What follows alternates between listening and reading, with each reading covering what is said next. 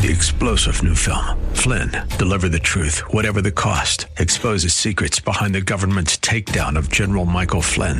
Flynn knew what the intel world had been up to. He ordered the first audit of the use of contractors. This set off alarm bells. He told the truth. He was the most dangerous person for Donald Trump to hire. They had to get rid of Flynn.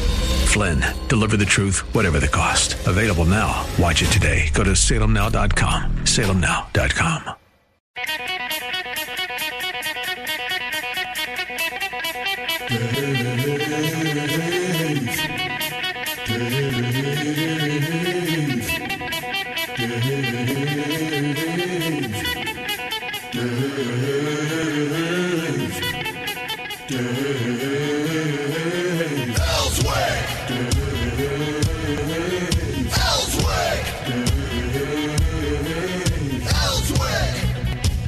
All right, it's a Tuesday. It sure as heck feels like Monday, just saying.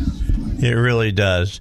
And first off, let me thank everybody who sent me condolences. I appreciate that. Thank you very much. If you didn't hear, my son died Friday, my 44-year-old son, from COVID.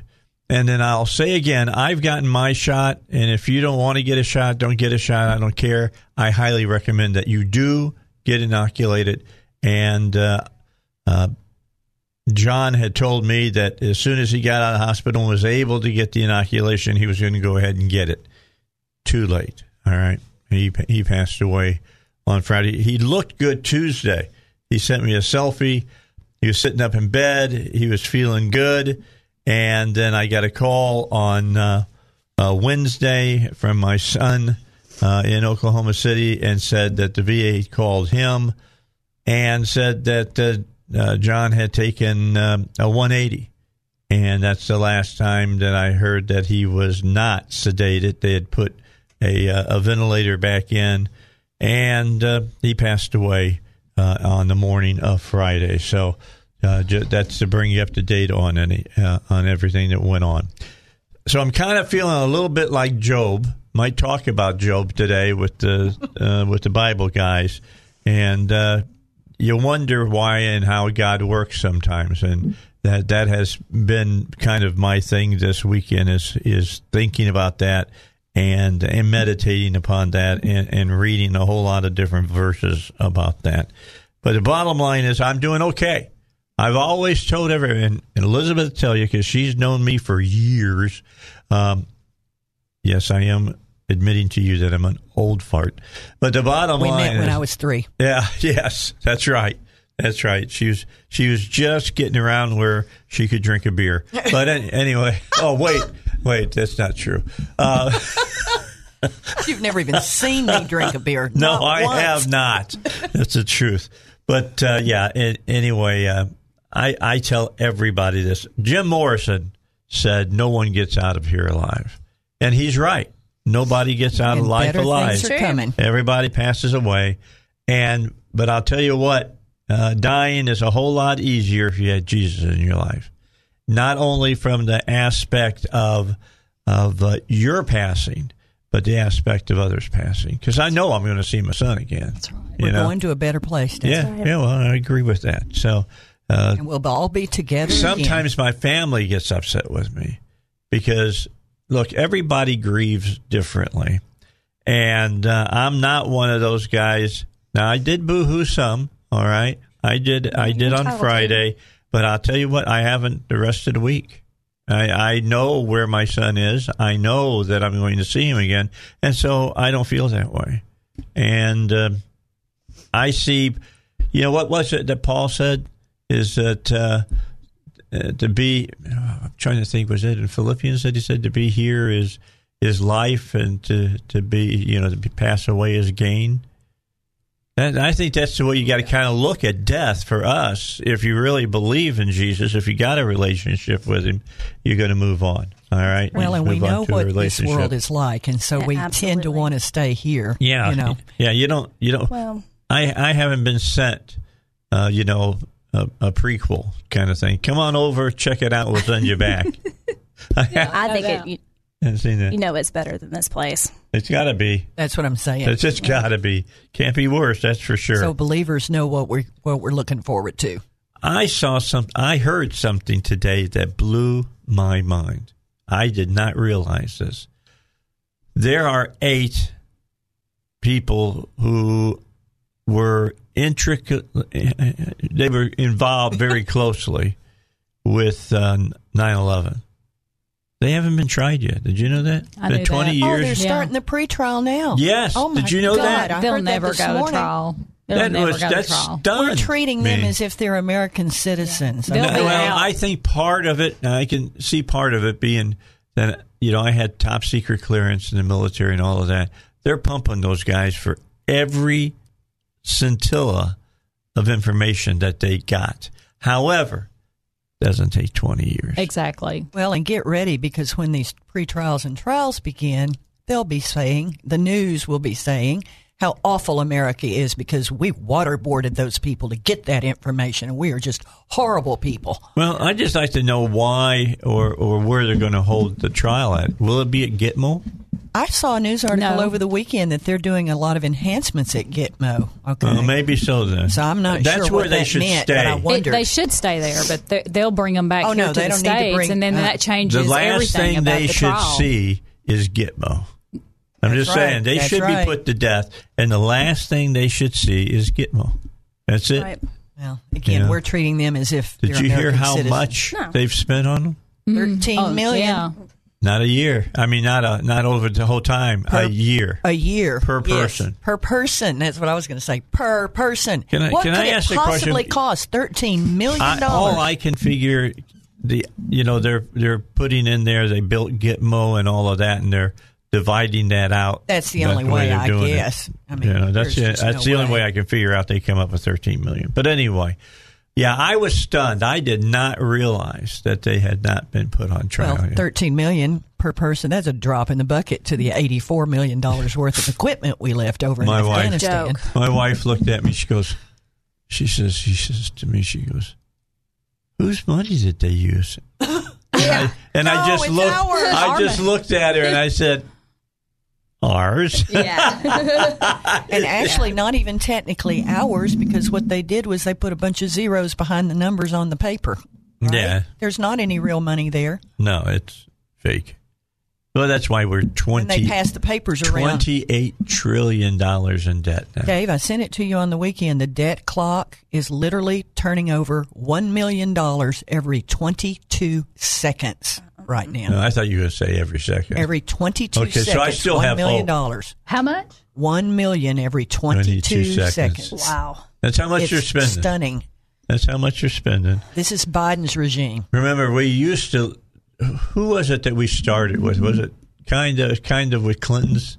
Mm-hmm. I think time that he was in the office. Yeah, because he. Really and by the way, are you guys going to watch the mini series that's going to be on television about Clinton and Lewinsky? Are you kidding? No. Why? What? I don't watch TV. I don't know about this. know. What? Yeah, they're doing I guess it's a two-parter. I forget who it is that's doing it, but it's about Clinton and Lewinsky. The guy they got playing Clinton looks better than Clinton. All right. Well, that's the same point anybody does. The guy they got playing, or the woman they got playing Lewinsky looks all frumpy and stuff, and then the lady that you had the tapes and stuff. Linda Tripp. Yeah, she. I forgot about her. No. Linda Tripp was major in that story. If they put green makeup on her, she looked like the evil witch from Wizard of Oz. Dorothy and all of them. Sounds like lefties are making the film. Yeah, I think that probably. Well, they're Hollywood, so that's a pretty good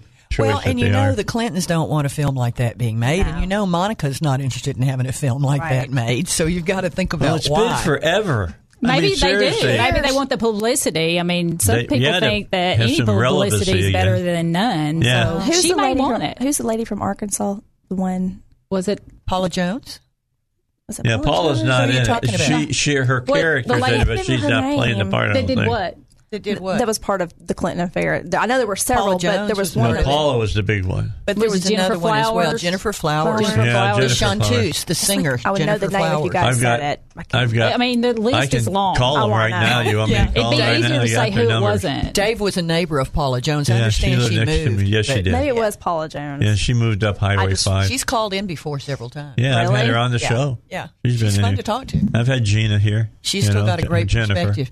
Oh, I know who you're talking about. Her Twitter handle is a tens nut because she's a tennis person. I can't think of her name. Not Broderick, never mind. right? Juanita Broderick. Juanita. That's it. Juanita That's Broderick. Juanita. Yeah, that's That's one. it. See, 3 Arkansas women out of that story. Yeah. And Juanita's still very verbal. Yes. And That's speaks out that's what I was often. thinking of. Yeah, on her because opinions. she says she was raped by Clinton. Right. Yeah, and if you're on Twitter and want to follow her, it's at I do. TENSNUT. She's I'll a follow tennis her. player, tennis nut. Okay. TENSNUT. Okay. I used to watch her a lot. Well, She's who pretty was good. the other lady?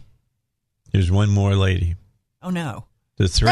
Juanita, Paula, Jennifer Flowers. Who else? Catherine somebody? Monica, and then who else Oh, is the there? other one. Willie. Yes, Catherine Willie. Catherine Willie. Yeah, another one.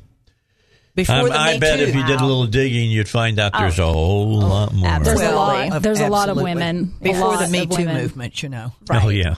Yeah. You know, before the idea that all women, everything you say is true unless you're accusing Biden Exactly. or Cuomo. Right. Yeah. You accuse a Democrat. It's not true. Did you see? Did you That's see the way it works. with in Cuomo what's going with them is the Me Too women who run that in New York. They quit. Some of them spent money from there to protect Cuomo. That's right. And then some of the Exactly. That's staffer- what all that's about. That's not about women. If that was about women, they would be over in Afghanistan helping those ladies out of there. Absolutely. They don't care anything about that. That's just to further their political agenda. And I think that most women know that. I mean, women I'm not. Well, All you I'm got to not- do is look at now. I mean, To now me, it's the same way. It makes me mad because whenever there is a legitimate situation going on, all it does is cheapen that. Mm-hmm. I'm tired of it. It makes me mad. I wish they would just go on. Well, the women that work with the Me Too group, okay, that's a group that was promoting that position. There was a lady that helped Cuomo defend himself by attacking one of the Right. Of course. accusers, Yep. right? Yeah. She did. So now what's happened is the staff of that organization has quit Oh, good. to protest Good. what Good. their leader because did. they were enabling Yeah. the situation. Yeah, by- exactly. It's just like Hillary. She's enabled Bill all these years. I don't care what anybody says. I don't have anything for her. She's always been his fixer. What do you mean? Exactly. Always. That's why she got so mad, about Monica, was because she didn't know about it. Yeah, she wasn't knew able to about fix it. She didn't know it was going to be in the a news. disgusting, vile woman. All right. We got to have a break here, and then we'll come back and talk more here about what's going on. Talk about the State Department has been accused of stealing credit for the rescue of 4 Americans from Afghanistan. A lot of other things that have been going on over the weekend that you probably don't know. We'll talk about them with you. Plus, I forget who was it from the Biden administration that said we don't have any way of getting Americans out of Blinken, Afghanistan. Wasn't it Blinken? Yeah, it might have Was. been Blinken, Secretary of State. Nobody believes this. We got a lot of things to talk about. It's Dave Elswick Show. Oh, we got a special guest coming up. Oh, yeah. 6:35. Ken Cuccinelli will be here. Former AG of Virginia. We'll be talking to him. He's going to talk about transparency in our elections. So we'll have him on for about 15 minutes and talk to him. Don't forget about East End Towing. They want you to know that no matter what your situation is, whether you blew out a tire, you locked your keys in your car, you broke down on the side of I-40, you broke down on the side of Highway 7, they know everything that needs to be done, and they'll make sure it gets done the way it's supposed to. Because no matter the situation, East End Towing can handle it, and they've got all of the answers. So what happens to your car or your boat or your truck or your camper if you need to be, towed? We always think of our cars, but there's a lot more. I mean, you got a camper on the end of your car? What do they do with it? Do they take it too, or how does it work? Just know that East End Towing knows how to do it. 501-888-8849. I always tell you, have it in your purse, that number, have it in your wallet, put it in your phone, just so you know who to call when something like that happens, because it will always happen at the most inopportune time. 501-888-8849. That's East End Towing. All right, so I see that one of my teenage crushes has written a new memoir. Haley Mills. You remember Haley Mills? You guys probably don't. You do. Yeah. I know you do, Elizabeth. Haley Mills from Parent Trap fame. Oh, okay. All right. Yeah. And Pollyanna and all the movies that she did. She's written a new memoir. I have to read it, about working with Walt Disney and marrying a film producer 33 years older than her. So I'll be interested to see what she has to say. She was like, she was kind of the clean Annette Funicello. Yeah. That's right. Yeah. Annette was the dirty girl. Yeah. So to speak. Well, the problem for Annette was easy. Blanket bingo. Yeah. Yeah, she grew up Quicker. on our TVs, and she I can say this, developed breasts on television. I was going to say, she had a figure when all nobody of else did. America's teenage boys are going, she's changed, She and was one quite of a figure. It wasn't just minimal. No. Yeah, And she so was it's a very musketeer, noticeable. of course. Yeah. But anyway, Haley Mills has written a new tell-all, I guess, so And I'll who have did to she watch marry? it. I don't know who the director was. I'm sorry, she you married marry somebody 33 years older than you? It's got to be about something Gold not normal. digger. I could can't say imagine. father figure, I just but can't imagine. maybe that's it. Maybe it's not. Anyway, what was it? Sir John Mills was her father, I think. The I actor. think you're right. Yeah. Yeah. Gosh, it's been a while. And you saw, now, Dave, you know this.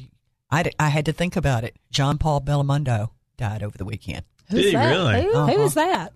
It's a French actor. He was in his 80s. Yeah. What movie? You know the movies, Been Dave. I don't, around, but I right. know the name. He was part of the new wave Yeah, but that in was France. Oh, Jack told me a couple of the movies over the weekend, and I don't remember now. I'll You'd look know. it up. I'll But look yeah, it up. Really well known. When I was little, I had really to get well known. older to get into the French cinema. Yeah. Yeah, and the new wave and all of that stuff. Are you familiar with the new wave? I have no I'm idea looking what at you're Dallas. talking about. What's he talking Now, about? Dave's a I've big checked movie out. guy. Yeah. If No y'all idea want to know who- anything about the I don't know movies, anything about the new ask wave. Dave. I don't know Definitely. anything about movies. Go. He knows I'm going to tell you. Go everything. Go see this new movie, Chung-Chi and the Legend of the Ten Rings. What? It's a new Marvel movie. Oh, It yeah, I with saw the that. Asian superhero. Fantastic. The Is it Asian really? superhero, Yeah, right? except that China won't show it Well, yeah. because he's Americanized and he makes some statements that says that he's definitely a capitalist. Oh, I'm surprised they even Disney. allow China- such a thing to China's be done. shown. In a Oh, Marvel movie, that's not allowed. Well, not that, but in a Somebody movie to be shown in China, not allowed. All right. Exactly. Although in the United States this last weekend it made $71 million. It did very well in the box office. So Well, that's maybe good it'll for him. reach some people about communism and capitalism. Yeah, it'd be nice. Yeah, And would on be. the other Yeah. hand, you took your grandson to, what was it, Paw Patrol last Yeah, week? Oh, yeah, took him Paw to go see- Patrol. that was his first You'd know that, Miss I know Heather. that. first movie on the big screen. To see for a him. wide range of And interests. Did he make it through the whole deal? Oh, he sat during the whole movie. First time he ever saw a big screen. Yeah, okay. he loved it. He had a great he time. did. And after it was all over, it was so funny. You had all these kids in the theater going, "Whoo!" Like the Paw Patrol. They were all howling. cute. And Eli was going up to other kids and punching them in the shoulder, and then they look at each other and they go, "Whoo!" Oh, that's so precious. And that was fun. That's great. My I got boys love pictures Paw of that. Patrol. It was great. It's Now, great. let I me just love throw being this part in of my there. grandson's life. Take that image that's in your mind and remember that those children are being taught about sex ed when they go to school. Yeah. Exactly. Same kids. And Okay. even worse in New York. Yes. Even Yes. worse in New York. than Homeschool your anywhere else. kids if you can. Yeah, well, I'm adamantly about that. I've been Go to those talking. school board How meetings. many years have I now been talking about get your kids out of public schools? Yep. As long as I know. A long as I've known long you. time now. Yeah, as Yeah. long as she's known me. Well, I've been saying that. yeah. We've If got you to work can't- on school choice here in Yeah. Arkansas as well. Well, We got to work on Money. some. Well, and when I say school choice, I like the idea of money follows the child. I like that's what what Bruce I mean. Westerman says. That, yeah.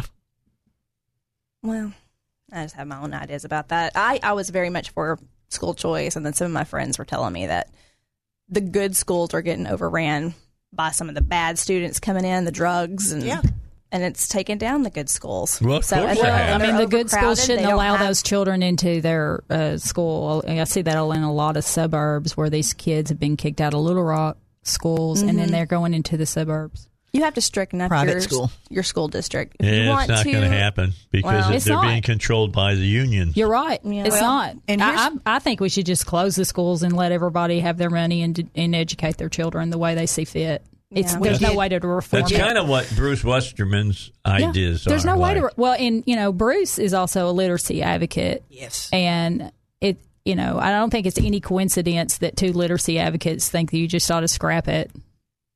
Yeah. There's no way to fix it. Well, and we talked about it off-site last week, I think, but I know there was someone in our neighborhood on that neighborhood chat thing last year talking about setting up a neighborhood school in our community. We should and go getting back together to that. with other parents. And I'm pretty sure they pulled some of it off. I think they ended up with more like a daycare versus a school. Yeah. In other words, younger. Yeah. And they need, but that's a good start. Yeah, it is. And again, folks, this is where you pull together with your neighbors, people that you should know. Yeah. Okay. It's not strangers that you're giving your child to for 8 hours a day. Right.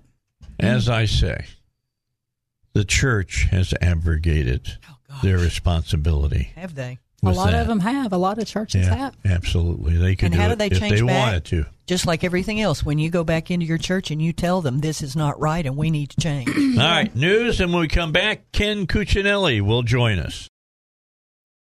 Just before we get to our special guest, let me tell you a little bit about PI Roofing and why you should use them as the person to make sure that your roof stays in 100% working order so you don't have to worry about getting water in your home. Let me just tell you this. If you look up at the ceiling and it's discolored, water's getting in your home. If, by chance, you walk down your hallway and you look down at the baseboard and you see a little dampness there, water's getting into your home. And when water gets in your home, it causes all kinds of problems. Let's remember how a leak works. The water gets past the shingles, through the felt, through the plywood on top of your house. Then it gets through your insulation. Then it gets against the drywall. Then it gets through the drywall. And when you can see it come through the drywall, you got problems. It's going to take a lot to get that fixed. So before it gets to that point, talk to PI Roofing. Have them come out, walk your roof and make sure everything is in good shape. If it isn't, they will work with your insurance company to get you the best deal possible. That's the only people who have ever walked on the roof of my house, other than me getting down my grandsons or granddaughters' Frisbees that they may have thrown up on the roof. I do get up for that and climb up on the ladder, but I don't call PI Roofing for that. But if I see discoloration, I'm definitely got them checking out my roof. PI Roofing is 707-3551. That's your phone number. On the internet, it is piroofing.com.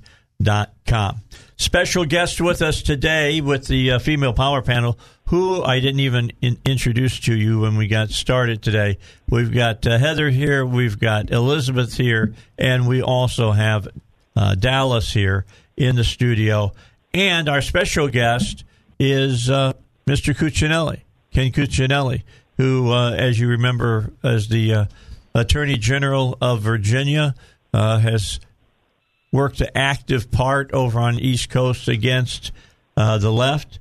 And Ken, thanks for joining us here today. You're working on election,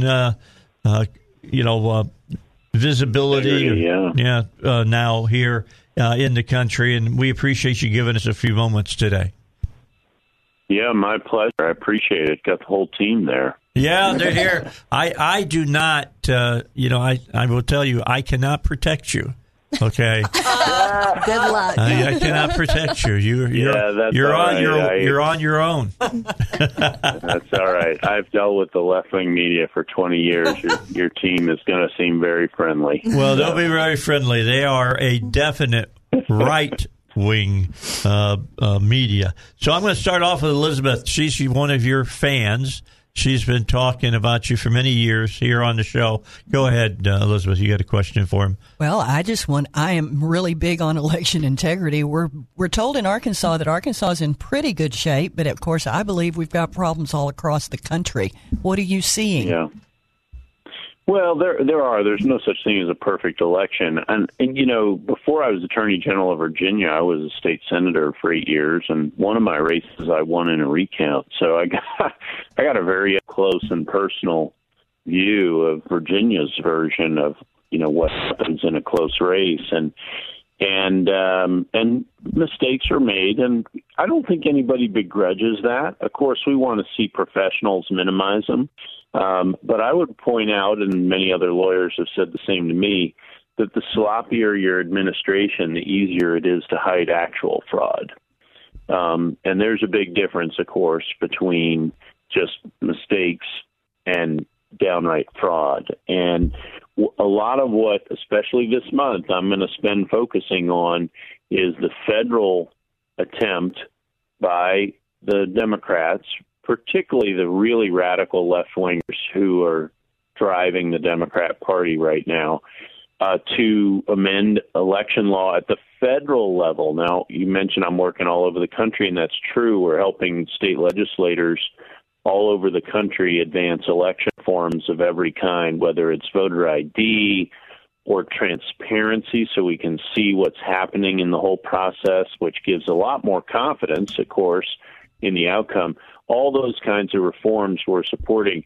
But all that is threatened by what the Democrats are attempting to do with a bill called H.R. 4, House Resolution 4, that blew through the House. They didn't even have committee hearings to tell you, give you an idea of how they're handling this. And it's now over to the Senate, and we fully expect a debate on that later this month. And one of the big questions, we would expect your senators to vote no on it, but one of the big questions is, what will Joe Manchin of West Virginia do? What will Lisa Murkowski, a Republican from Alaska, do? And part of what the left is doing here is they want these changes so bad that they are willing and pushing to get rid of the filibuster, which is the 60-vote threshold to pass new laws in the Senate. And they want to blow that apart. And so there's a lot at stake this month. And I say this month because it's also the budget deadline. And one of our concerns is they'll use the budget process to try to pass some of these election changes. And they really want to collect every bad practice you saw all over the country from COVID and make them required. Drop boxes, early voting, automatic mail out of ballots, which is just blows my mind in terms of the security and transparency problems. So that's what we're facing right now. Things are going well in most of the states, and things are pretty tense in Washington, D.C. about their attempts to wipe it all out. I understand they took what was in H.R. 1, which I understand is dead now, but they've parceled it out and put all of that election stuff to federalize our elections into the H.R. 4. They did a lot of that, yes. So H.R. 1 was their first try. It was literally over 800 pages long. And it's dead. And it's not exactly dead. It's still technically alive on the Senate floor, but they didn't succeed in advancing it because of the filibuster. The Republicans all stuck together, including Lisa Murkowski, and so they only had 50 votes to move it forward, and they needed 60 with the filibuster. But if they kill the filibuster, then they can bring it back up, and their 50 senators and Vice President Harris will then have a tie-breaking vote. They won't need to overcome the filibuster. They just rewrite the rules to not include a filibuster. So, but right now, a couple of Democrats are holding very strong in support of the filibuster. Joe Manchin in West Virginia, Kristen Sinema in Arizona. And if they continue to hold, then I would agree with you that H.R. 1 will remain dead for the Princess Bride fans out there, the way I say it is it's just mostly dead. But you also pointed out correctly, they're grabbing some of the worst provisions and jamming them into H.R. 4, which is only about 65 pages long. And this is sold as a voting rights protection bill. But what it really is it gives the bureaucrats in the Department of Justice voting section, and I'll come back to that in a second, veto power over state election laws, all of your redistricting, and so forth for virtually the whole country. And they don't do it in a way that, like the original Voting Rights Act, that was measured against what really matters, and that's black, and in this case, minority voter registration and participation, turnout. They completely ignore that, and they just turn it into a litigation fest. And that's their mechanism of bringing every state into it, even though most states, of course, were not covered by the original Voting Rights Act. And having said all of that, we all agree that basic things like intentional discrimination shouldn't take place in voting or the establishment election laws. And that's still the law under the Voting Rights Act. And nobody disputes that. We want to see discrimination fought. What we don't want to see is the process of election used to empower one party at the expense of everyone else. And even Barack Obama's Inspector General in the Department of Justice back in 2013 found that the particular section that would be judging all of these states was literally hiring over half its people from radical left-wing groups like the ACLU, La Raza, NAAC Legal Defense Fund, etc. These are not objective professional lawyers. These are people going into this section with a mission. All right. With us is Ken Cuccinelli, former AG of Virginia. He's out going across the country right now. He is working to keep voter integrity. Just know that H.R. 4, and when you hear the left talk about it, they'll call it by the name they gave it, which is the John R. Lewis Voting Rights Act. Doesn't that sound great? They make it all about... sounds wonderful. It does sound wonderful. I'm going to turn it over to Dallas Green. She's got a question for you. I just want to know what are some red flags that we should be looking for in our community, and what are things that we can do, just normal people can do, to ensure the integrity of our local elections? Yeah, Dallas, that's a great question. So the single best thing ordinary folks can do is go actually be an election officer. And this isn't a full-time, you don't have to give up your career. It tends to be staffed by older people who are retired, but that's not a requirement by any means. And I'm not talking about poll watchers that go do work for the candidates and the campaigns. I've organized those as a candidate 5 times myself. I'm talking about actually go be hired by your registrar or clerk. Every state uses different titles, and actually go be inside the election. Do the administration of the election. Check in your fellow citizens when they come to vote. Be there as part of the counting team, the official one, not the one watching the counting. That is literally the single best thing you can do. If you're worried that people might be stealing the election from you, and that's who they're stealing it from when they do it, then the best thing you can do is go work on the inside. And over time, those people end up working in the central facilities where absentee ballots are counted and so forth. It's very important that there be partisan balance among those workers, and that is not typically the case. It's not something for those of us on the right to be proud of, but the fact of the matter is, if in my state of Virginia, for instance, Democrats tend to outnumber Republicans in those positions by roughly 2 to 1. Mm-hmm. And we really need to fill those slots with Republicans, so that there's balance on the inside. And we're not looking for an advantage. All we're looking for is fair and clean. A balance. And as transparent as possible. Right.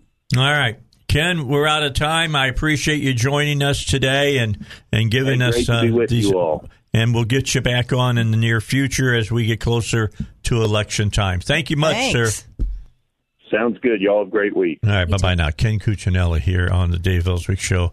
And that's a guy that does not speak with forked tongue. All right? I can't emphasize enough what he just said. Yep. Everybody. You can go volunteer for a half a day, just a few hours. You don't have to spend a lot of time, but you need to go down to your local county clerk and say, I'm here to volunteer to help with the election, and go work. It doesn't take much time. You actually get paid, you get trained, and yes, that is the very best way to know. All right, let's get a break in, and we'll come back, and we'll wrap it up with the power panel today. The Bible guys are here, so we'll talk to them in the next hour. Do you have questions about filing for Social Security? If you do, get your guide to Social Security from the David Lucas Financial business in North Little Rock. 27 pages long. He gives you all the information you need to know that can help you get even more income when you file for Social Security. If you're within 5 years of filing for Social Security, get this free booklet now by calling 501-222-3315. As a bonus, you'll receive a free customized Social Security analysis that pinpoints the optimal time to wring every nickel out of your benefits. Again, pick up your phone, call this number, 501-222-3315. 501-222-3315. All right, back with you. Hope you enjoyed that with Ken Cuccinelli, because he's a guy that I was mentioning to Dallas after he went off and we took our break, that he's very clear in what he has to say. He gives you straight information that you can use. And all I know is that I was watching Elizabeth, and she looked like a bobblehead. Yeah. You're right. She knows about it. You're right. Yeah. So you go ahead, and why don't you kind of build upon what he said? Well, and again, I can only emphasize enough. It is a lot of retired folks, but it doesn't take a lot of time. We have, all this early voting period. You can go volunteer for a part of a day, a whole day. We're open on Saturday for voting. You can go do this on a Saturday. You get trained, and to work the polls, you actually are the one. When you go vote, someone asks you for your ID, and they process you, and you get to vote. That's what you'll do. You'll be sitting at that desk. Another task, which is what I got to do, is working with absentee ballots. You get a ton of that at election time, and your county clerk has to process those. What that means is when you request an absentee ballot, when it comes back in, someone has to try to verify, did it really come from that person who asked for it, and is it a valid vote? And guess what? That's what volunteers get to do. Yeah. It's not hard. You do get trained, and you get paid. All right? It's the best way to know what's going on. And frankly, when we did it in Faulkner County, I got to work with a crew of about, there were 10 or 12 of us in there. We were there pretty much all day on Election Day, and we processed, I think, over 1,400 absentee ballots. Now, we didn't process, we were not counting the votes. All we were doing is verifying by a very distinct process that they teach you. You do this, you do that, you look for this. So you get a ballot. Matches, you say the ballot is valid. But the ballots are in sealed envelopes. You never see the ballots. Probably the most important job right now. Absolutely. It is a very important job, and very honestly, we did find a batch of ballots several years ago when I did this that looked very similar with similar signatures, and they did come from a certain nursing home. Oh, and wow. we were later able to find out there wasn't any legal charges brought, but there was a visit made to that nursing home that said, it looked kind of funny. Don't do this again. So, again, the best way to know if you're concerned about the integrity of our elections is to go work in the polls. Go to your county clerk and volunteer. Most of our county clerks over the years here in Arkansas, folks, have been Democrats. What that means is most of the people they asked to come work in the polls. Yeah, the ones they asked to come vote are in the cemeteries. No, so the Democrat county clerks, of course, have kind of loaded up our volunteer roles with Democrats over the years. We badly need Republicans to go volunteer and apply to work And it doesn't take much, and it doesn't take much time. We need to do a campaign. We need to start it now so people can go ahead and ask off. That's because that's a huge, I won't say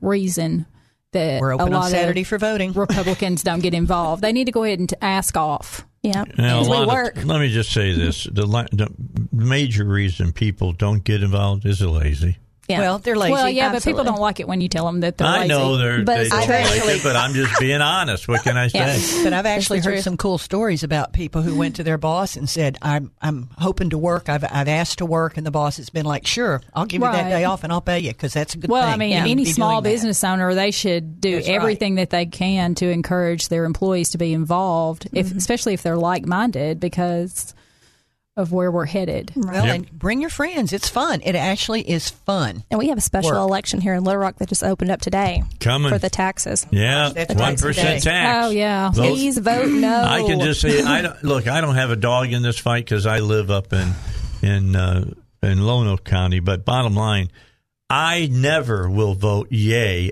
on a tax on myself. And if you want to know more about that, it's on your Facebook page at the top of the page right now. Mm-hmm. It's just no, I just won't do it. David might be good. They got the money. They have the money. He just doesn't know how to manage the money. They got the money. Well, what is it they want to spend it on now here in a $30 million giraffe. $40 million giraffe. And all the problems that we have. And I love giraffes, but I can love one from come to Memphis Zoo. Exactly. The last time I like my grocery taxes a lot lower, to be honest. The last time that they had a giraffe come to Little Rock Zoo, they killed each other. Exactly. That's right. It turned out so well. They killed each other. Well, I am from Little Rock, so I do have a dog in the fight with this one. And I've had a lot of people say, well, I'm just going to stop eating out if it's going to raise the taxes on the restaurants. I said, well, it's going to go with the groceries too, right? Yeah, so you have to eat, so you're going to be paying higher taxes. Really an assault. Do you like the reduction in our grocery taxes that have happened over the last few years? Oh, yeah. It's always the lower income people that get whacked with these. Yes. Sales taxes. Whenever you raise gas tax or you raise food tax or whatever. People that are living paycheck to paycheck. Yeah, it's always the poor people that get hit the worst. It's the Biden tax. But Dave, it's only 1%. What is my answer to that? Come on now, you've been listening to the show for 20 years. What's my answer to that? How do you get to $1 billion? You start off by saying one. One at a time. That's right. Yep. One at a time. That's how you get to where you're going. And it's not going towards law enforcement, no matter what they say. It's not going towards law enforcement. Mm-mm. If it was going to go towards law enforcement, it already would have gone there because they have the money for law enforcement already. It's going to go not going towards justice. Don't let them pull that argument on. That's wool over your eyes. I'm just telling you. Early voting today. Please get out and vote. Early voting starts today. All right. Heather Beach, Elizabeth Delaro, and Dallas Green. You know why I like you so much, Dallas? Because you have the name of a former Chicago Cub manager. I've heard that before, and I'm a St. Louis Cardinal fan, so it's kind of rough for me. All right. Bible guys are up next here on the Dave Elswick Show.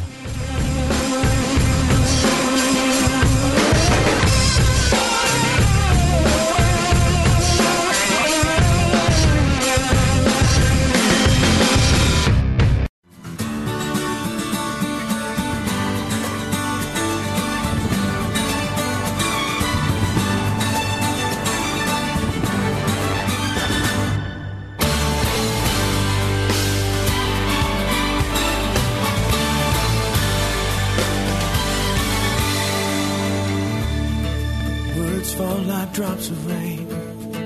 Yeah, I like this song. My lips are like clouds. I say so many things, trying to figure you out. But as mercy opens my eyes, and my words are stolen away, with this breathtaking view of your grace, and I am I must understand the main. All right, back with you here on the Dave Elswick Show. Bible guys are here. Scott's here. Pastor Scott's here. You got Pastor Steve here. Pastor Billy's not here. He's finishing up some medical details. He'll be back again next week, and we'll have everybody in here, although you guys will be here with Alan Kerr, because I'll be on vacation. Oh, right. Okay. It's only right that I get to go on vacation first. Every once in a while. Well, every once in a while, yeah. So I'll be on vacation. Alan Kerr will sit in, and he'll enjoy. He always looks forward to being on with you guys. He thinks it's cool. So, good. Yeah, I'm glad that there's some people who think you guys are cool. I know, right? Not very many people do. If he's doing that, will the email questions come to him, or we forward them over to him? I will forward them to you guys. Okay. I forward. I forward them. As soon as I get them, I don't even read them. Sometimes I just say, forward, and then I put you guys. Guys. Yeah. Yep, I got you guys on a list, and they go right to you. So let's start it right off. Dear Bible guys, I know it's a bit early to write this question, seeing how your show is a week away. They sent this to me early. However, I'm hoping to ask you a couple of questions. One, I've heard all my life that revival is coming at the end of days. However, it seems that anything but revival is what we have now. Do you gentlemen feel that revival is coming, or have I been misled? That's part A of this question. So I can, just for my own personal belief system, just so you'll know, that it's going to get worse before it gets better. I mean, that's Bible teaches that. Yeah, right. It's going to get dark, real dark. Yeah. So with that, I'll turn it over to you guys. Well, I think Pastor Steve said something yesterday at the Yom Teruah service about the harvest. But I'll just go ahead and address this. When people say revival, sometimes it's hard to know if they mean like a worldwide harvest, or if they just mean the church coming alive again. Because really the word revival would deal specifically with what happens with the church. They're being revived. Right. So they were alive, and we've revived them. So if it's related directly to the church or related to some worldwide harvest, I'm not sure what they're saying, but I think that kind of goes hand in glove. You kind of have to have a revival in order to have a worldwide harvest. And there are a lot of different views on that. I'm sorry. Yeah, it's the only way you can have that is if individuals have it. Yeah. That's right. And so I'll just kind of pass over to Pastor Steve, because he said something about it yesterday. Yeah, that was good. It's there's a lot of, it depends on, like Scott was saying, your view of revival. You see is a lot of signs when people say they're having revivals, and it's a matter of terminology. What they should be saying is we're having a camp meeting. Because if you have to put a sign up, you're not having a revival. Right? Yeah. If the Spirit of God is being poured out and people are being convicted of sin and they're coming back to God, they're being revived, it happens. You don't advertise it, it happens. Now, as far as the end times, that's been said a lot. But as you said, there's several scriptures that talk about a great falling away that's going to take place.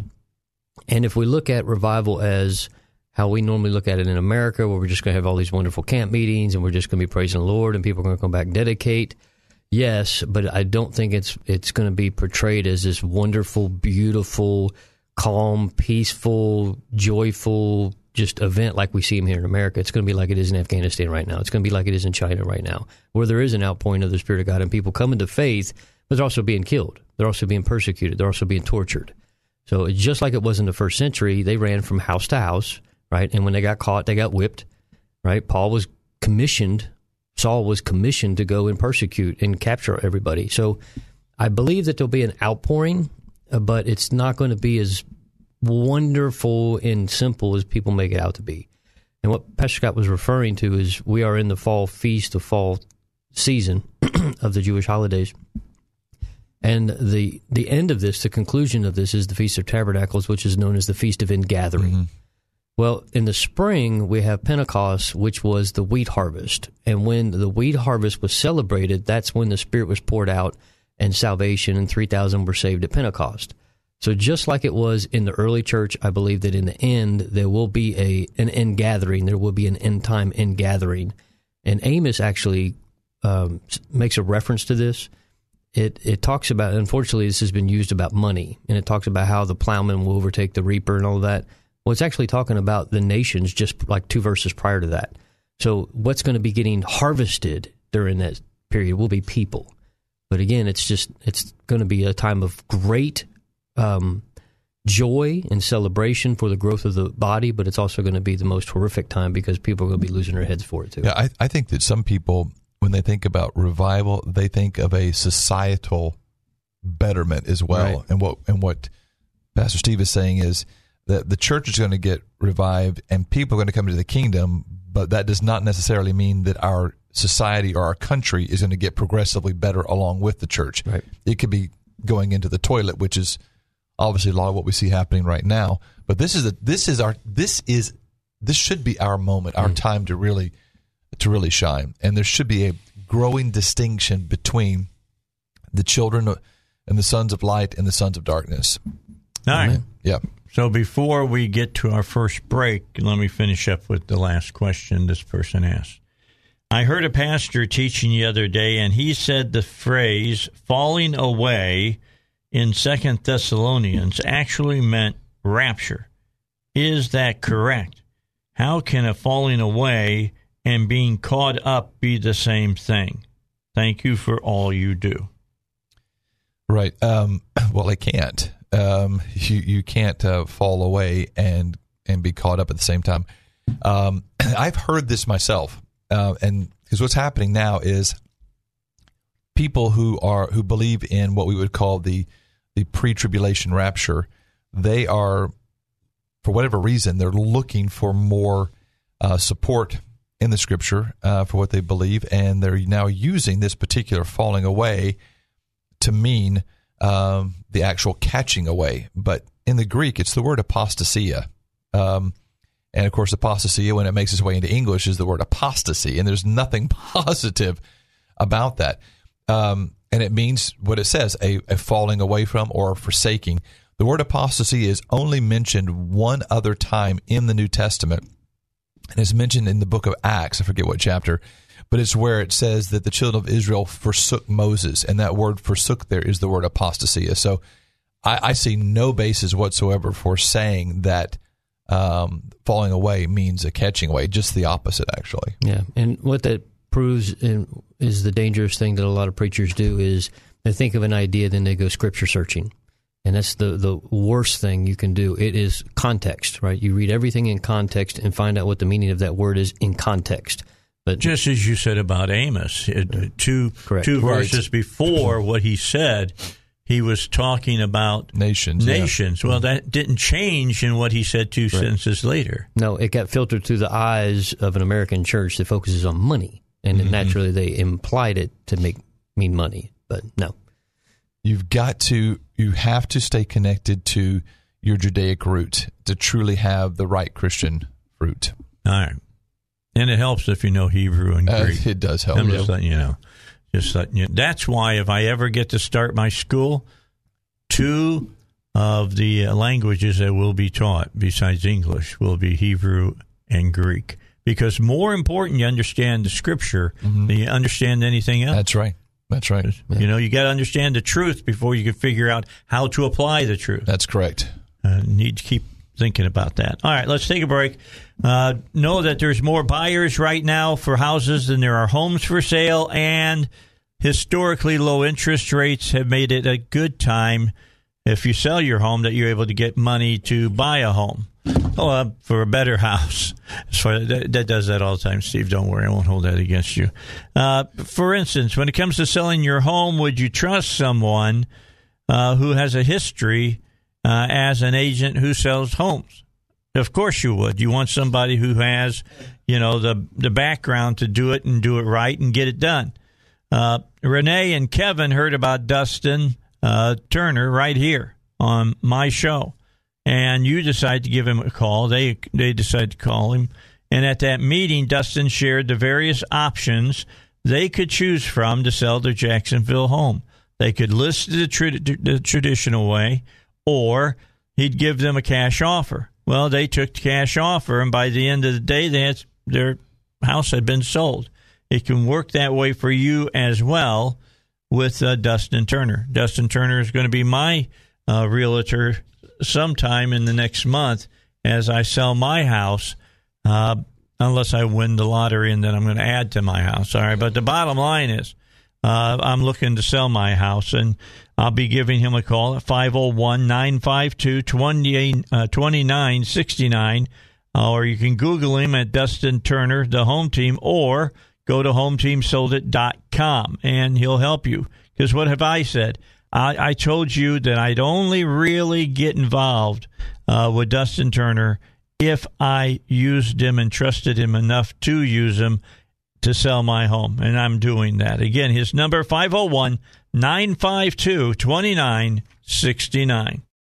All right, back with you. I want to go back to the very first question when we were talking about revival, because I want to ask Pastor Scott and Pastor Steve this question, because I'm sure they've both been invited to revival meetings. And I don't know if you can say you're going to have a revival. I mean, you're going to preach and hope for revival, but it's up to the Holy Spirit, is it not? That's right. Yeah. Yeah, no, it truly is a sovereign move of God. And when I say sovereign, I mean it's totally as the Spirit wills it. And but churches will say, okay, we're going to have a revival in September, and what they're meaning is we're going to have an extended series of services, trying to prime the pump to get people, rededicated or have a touch from the Lord. It's almost like sending your kids to church camp. The kids always come back on fire, fired up because they went into this immersion, right? So that's kind of the church's attempt. Okay, we haven't seen anything happen this year, so we're going to immerse ourselves for a week in what we're going to call a revival meeting, and be hoping and believing that something will begin from that moment. So let me ask this question. Well, I'm full of questions today. If you are going to a church and the waters, now I'm talking about baptismal waters, aren't stirring at all, should you not be concerned? I would be.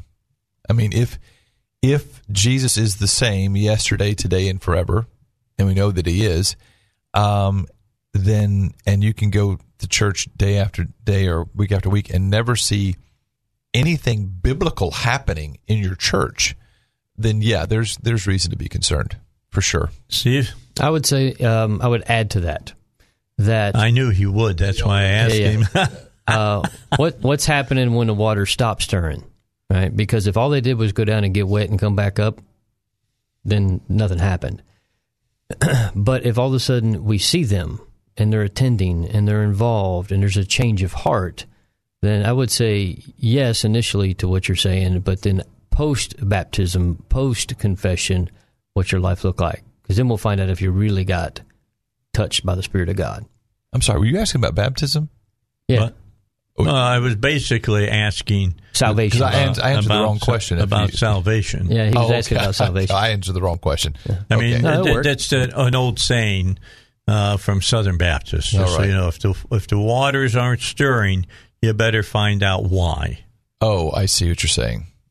Okay, my bad. I thought it fit. Okay. Yeah. I was Southern Baptist at one time. So was I, but I was a young guy when I got out. But when I got out. Well, when I departed, I just thought you meant just moves of God, or you don't see God doing things. Yeah. That's what I thought you were talking about. You don't see people coming to Christ. Yeah. In your church, you should be concerned. Yeah, and I think that is a, how should I say this? There is a concern with, how should I say it? There are people who are, I'm having a hard time. So focused on numbers, or is that where you're going? It's just that I'm concerned with a lot of people today who think that they're saved, and they were told, come to the altar and look at this great benefit package you're going to get. So it's presented in such a way that there's no repentance needed. There's no dying to self. There's your fire insurance. Yeah, right. You either scare them to the altar, or there's no true remorse or repentance. There's just, what can I get out of this? There's not a dying to self. There's not making Jesus Lord, or he's going to rule in your life. It's almost like, well, like you said, I ought to get my fire insurance, get something for me. And then if I have time for God, every once in a while or twice a year, I'll give that to him. And I think there's a lot of people who think they're going to get saved, or they're saved, and they're going to find a very different reality on that day when he separates goats and sheep. I think it was Charles Finney. Charles Finney had an 80%. I love Charles Finney. Just so everybody knows, I'm a big Finney guy. He had an 80% success rate in getting people saved. In other words, 80% of the people who heard him preach responded that weren't saved. And they asked him what his secret was one time, and he said, "Before I can preach love and forgiveness and grace, I think I'm getting this right, I must first preach judgment and something else." And then he said, this was the equation, he said, "I preach 90% law, 10% grace." And today we've got that puppy flipped all the way around. That's right. But it's not 90% grace and 10% law. It's 100% grace and no law whatsoever. So I'm concerned in some way with the... You know what I'm saying now? Yeah, absolutely. There was I don't remember who said it, but it was one of those guys that said Christ bids a man to come and die, right? Yeah. And that we have lost the idea of what it means to become a disciple, right? To become a follower. We just want fire insurance. And not that and I say it this way, Jesus came to die for your life. Your life is the only thing you have to give in return, right? So if you're not living a life in followership and discipleship and doing what the Master has told us to do, then I would question whether or not you were as follower or not. If all you did, as Pastor Scott said, just go down to the altar, walk away with your fire insurance, then maybe you're not the follower that you think you are. Maybe you just wanted to feel good about yourself and go, "Oh, good, I'm saved." That was kind of the preaching that I think it's Michael Yosef was doing this weekend on his show. I just happened to catch it. He's on Fox Business on Sundays, and I happened to watch it, and he was really good. In fact, I ordered his newest book. It's additional content to a book he wrote 20 years ago about praise that I want to read now. But you know who I'm talking about, Yosef, right? I don't think he's a guy. He's an Egyptian. And yes, I know who you're talking came about. to the United States, and I forget how many degrees in biblical studies he has and stuff. But the guy is smart, beyond smart. But he is humble, and you listen to him preach, and it just makes sense. He's really good. And then I watched David Jeremiah after him, so it was fun watching him too. He's really a good expositor. All right, with that said, another question for you. It says, "Dear Bible guys," I knew somebody would ask about this. "Now with the new Texas law being left in play by the Supreme Court regarding the abortion ban, do you think that it will lead to an overturning of Roe v. Wade? Does the Bible actually say anything for or against abortion? I know it says that we are known before our birth in our mother's womb, but what about an actual abortion? How would I speak with someone who is pro-abortion if I wanted to convince them that their position is wrong? Thanks, guys." It's a good question. A lot of people have it out there.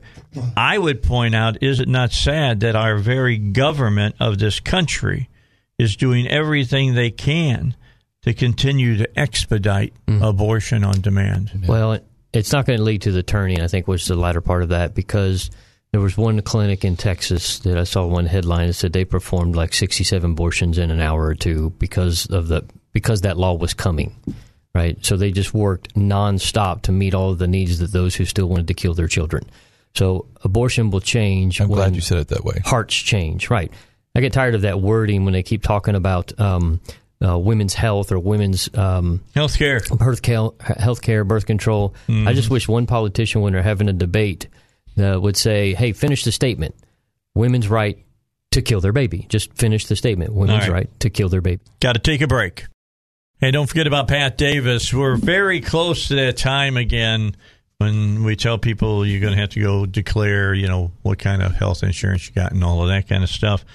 Pat will talk to you about that and teach you how you can go about and get actual insurance from any provider in the nation through him and save 30 to 50% on the cost.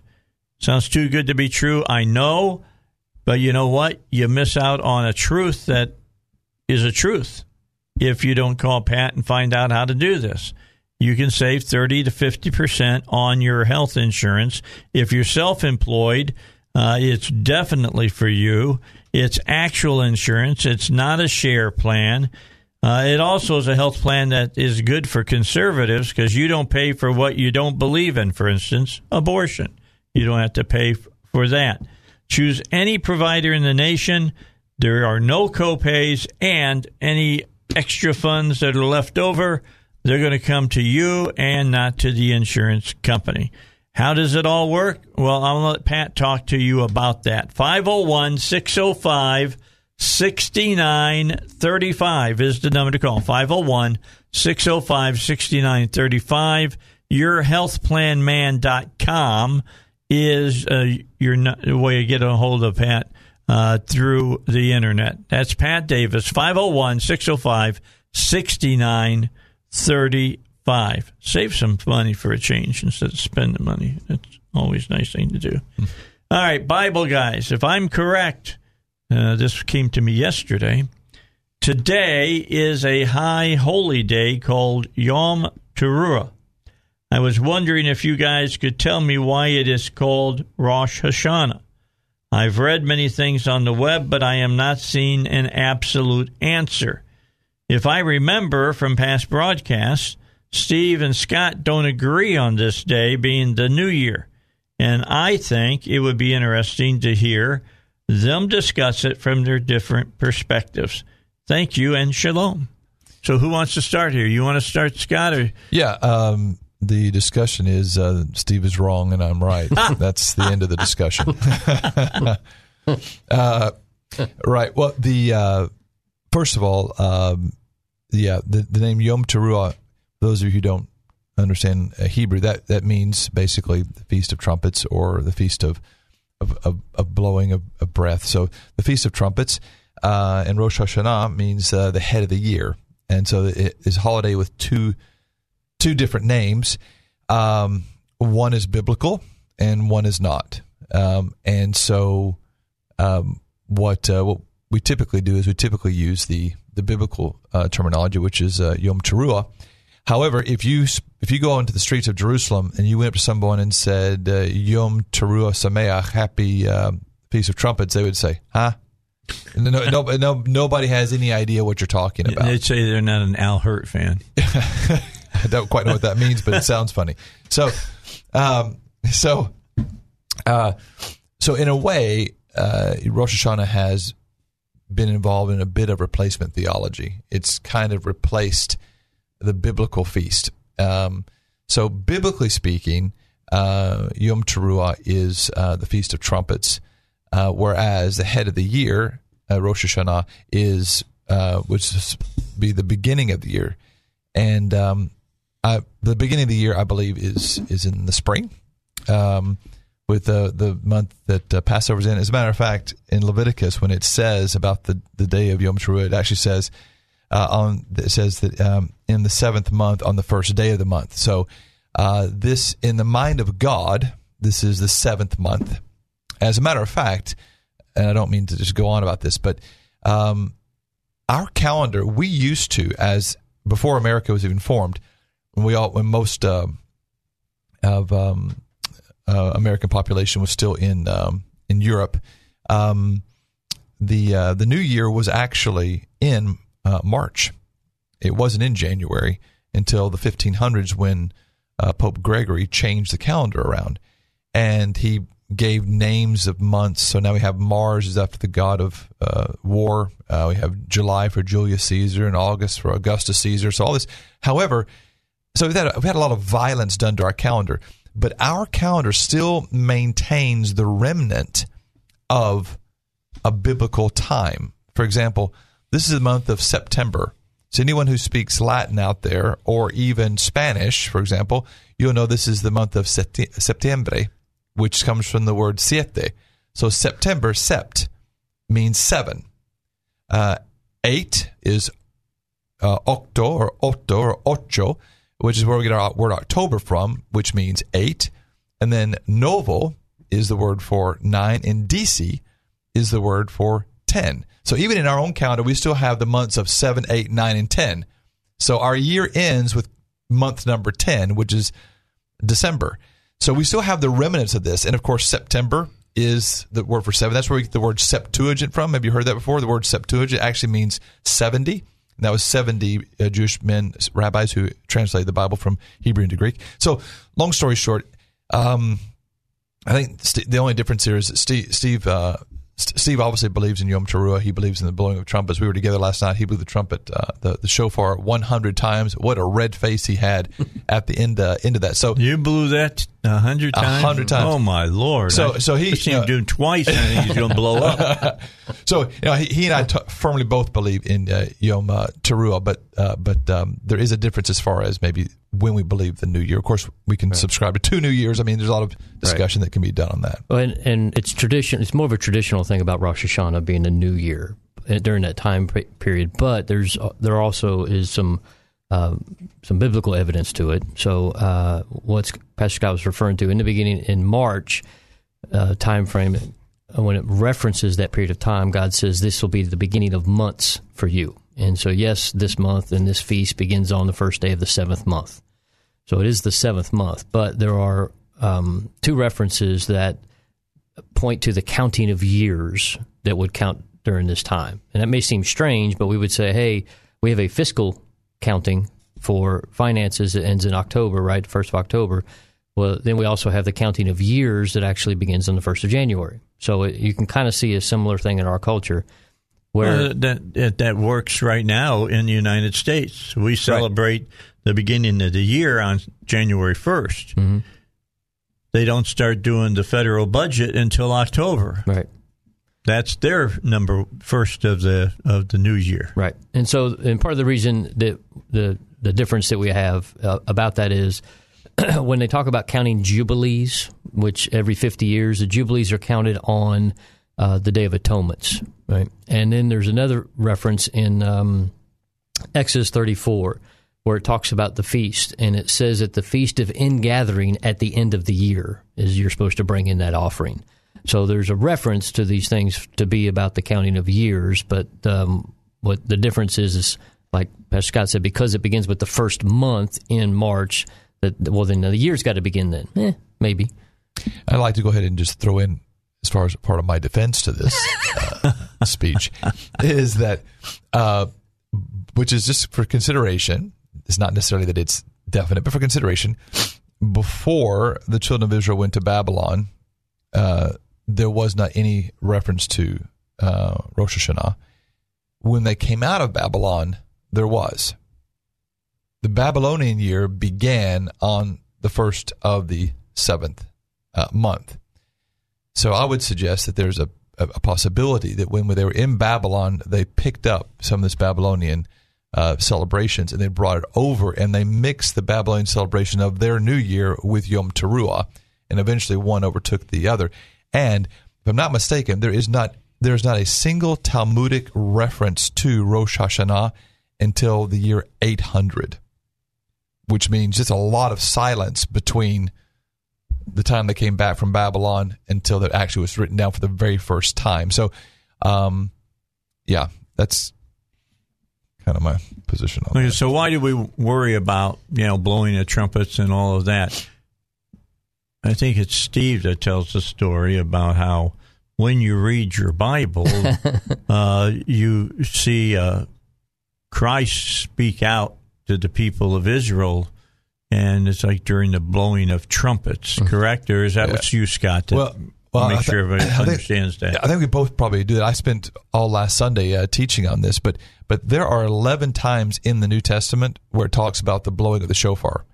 Well, and Paul is saying this to people who you wouldn't think would know about it. He's saying it to Gentile people. So obviously Paul is teaching Gentile churches about the blowing of the shofar.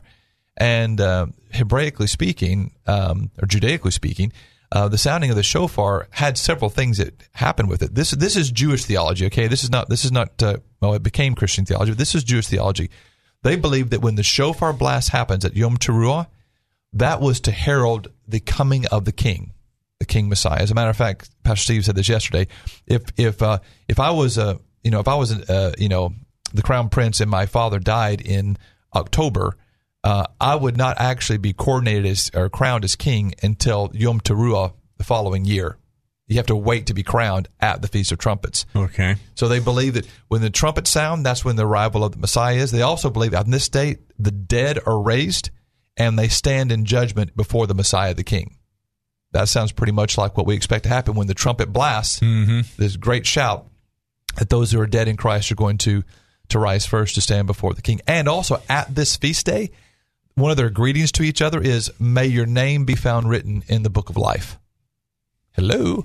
Lamb's Book of Life. That's very similar to what we would say. So it is in fact very much a part of our theology. So at this time of the year, it's a season of the sounding of the trumpets, which is supposed to tell all of us the King is coming, and the main emphasis right now is get ready, get ready, get ready, get ready, because the King is on his way. So just for my listeners that may not have heard this, there was a specific set of verses in the Bible where Christ is doing something and he's fulfilling prophecy by doing it, and one of them is at the blowing of the trumpet. Oh, you're probably referring to Tabernacles. Oh, Tabernacles. Yeah. Okay. And that's in just a few weeks' time. Yeah. Okay. Into the month. Yeah. Okay, so we'll wait, and then I'll have him tell you that. Yeah. Okay. All right. That's a preview. Yeah. All right, we got more coming your way. We've got about 13 minutes left right now. Don't forget about East End Towing. East End Towing understands, like, getting your keys out of your car, changing a tire, because they do that. Pulling you off the side of the road. They know where you want to go because they're going to go exactly where you tell them to go to. That's what happens when you have a broken down car. What should you do? They'll tell you this. If you can, pull over to a parking lot or go to the right shoulder if you can. And be aware if there happens to be any hazards on the road. For instance, maybe you hit a big piece of truck tire. Well, try not to park right by the truck tire. And also be aware that there's a campaign going on right now, Slow Down, Move Over.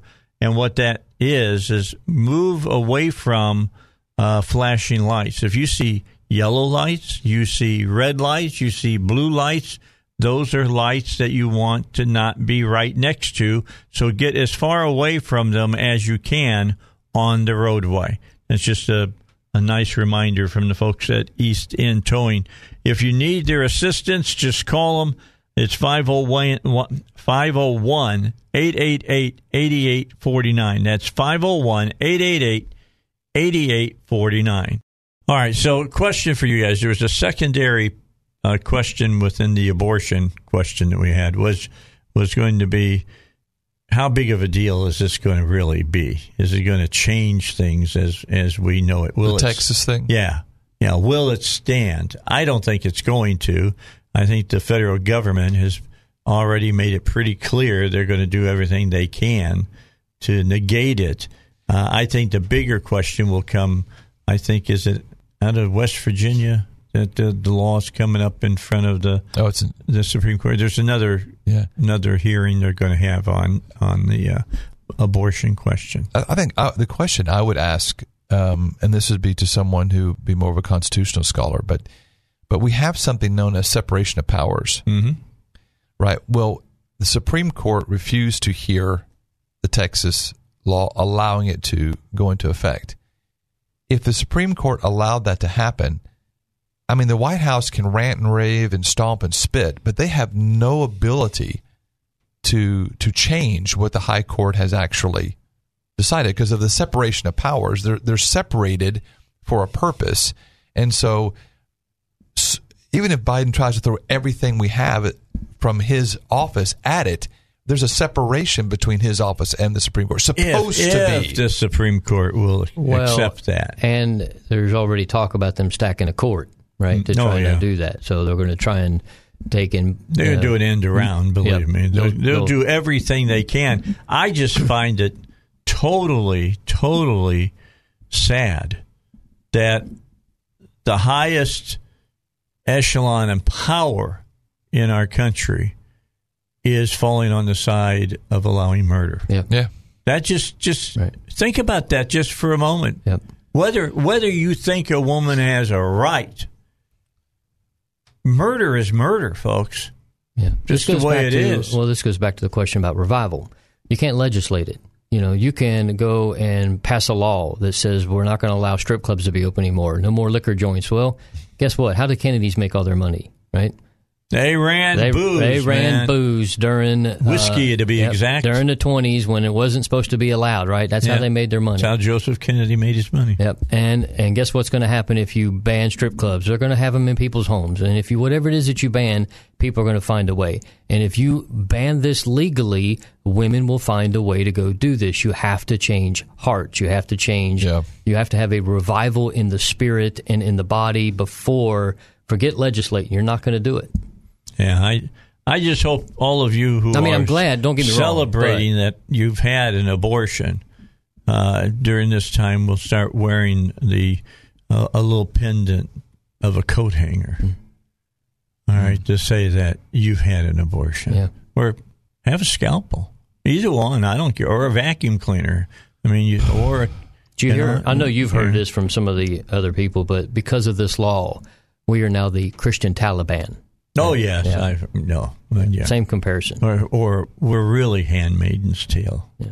I've heard that, too. Mm-hmm. It's ridiculous that you can salve your conscience enough that you can somehow make it okay to kill something is sad. So what they say about blacks? They're not really humans. Mm-hmm. They're 2/3 human. What do they say to the Jews? They're not humans. So when they you take didn't even say down, they were 2/3. They just said they deserved to die. Right. And so now they've taken humans and said, well, that baby's not a baby. And so you can say, well, that's not the same thing. It's exactly the same thing. Mm-hmm. They went through commissions, and the government sanctioned saying those are not people. And that's what's happening. That's why I always say we deserve to say sorry to Nazis. Just be honest with the country we have now. Mm. I think this is a part, when you don't value life in its most purest and most innocent form, you have no problem leaving hundreds of people hostage in Afghanistan. Yeah. I mean, when you don't have any problem sacrificing the life of the purest among us, our children, then all of a sudden all other life is just expendable. But let me say this too, all right? If you're sitting in church on a Sunday and amen in that, and then you don't take care of the child that is born, that maybe doesn't have parents or whatever, you need to do some checking. Need to do some deep checking. The Bible says widows and orphans. Yeah, that's what true. they talk about. Mm-hmm. And the sign of pure religion, I think, is what James says. Is taking care of the widow and the orphan. Yeah, I mean, we need to take care. And I understand the people who curse us for that. Yeah, you saved these children to let them be brought up in poverty. Well, number one, I don't stand with your vision that better to be dead than be born in poverty. I don't buy that at all. Right. What kind of comparison is that? Hey, look, if that's the case, oh boy, they hate it when I go here. If that's the way that you feel, then get your group together and go down to the poorest place in Little Rock and just shoot people as they come out of their homes, wherever they might be. Go and kill homeless people, right?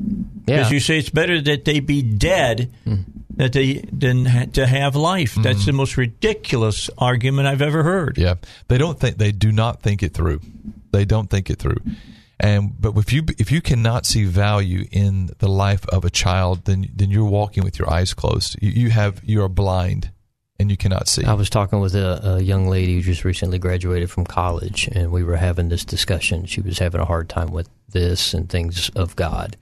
And one of the things that she was programmed to say, I said, well, what if that would have happened to you? You wouldn't be here. Mm-hmm. She says, yeah, but it's about the life already lived. I said, but what about the life that doesn't get to get lived? And she has no answer. No, of course she doesn't. Of course they don't. All right. We're out of time.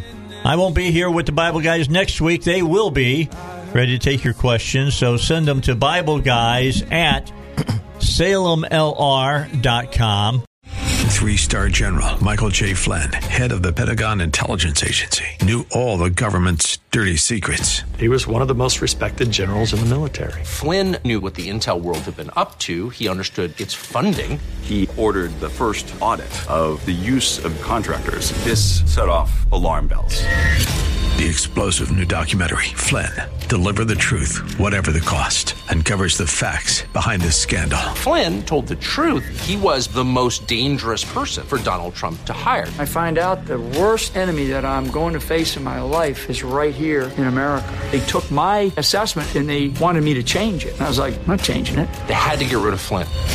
With in-depth interviews, archival footage, and never-before-seen personal records of the man behind the headlines. I just felt like I was drowning. Flynn, Deliver the Truth, Whatever the Cost. Available now. Watch it today. Go to salemnow.com. salemnow.com.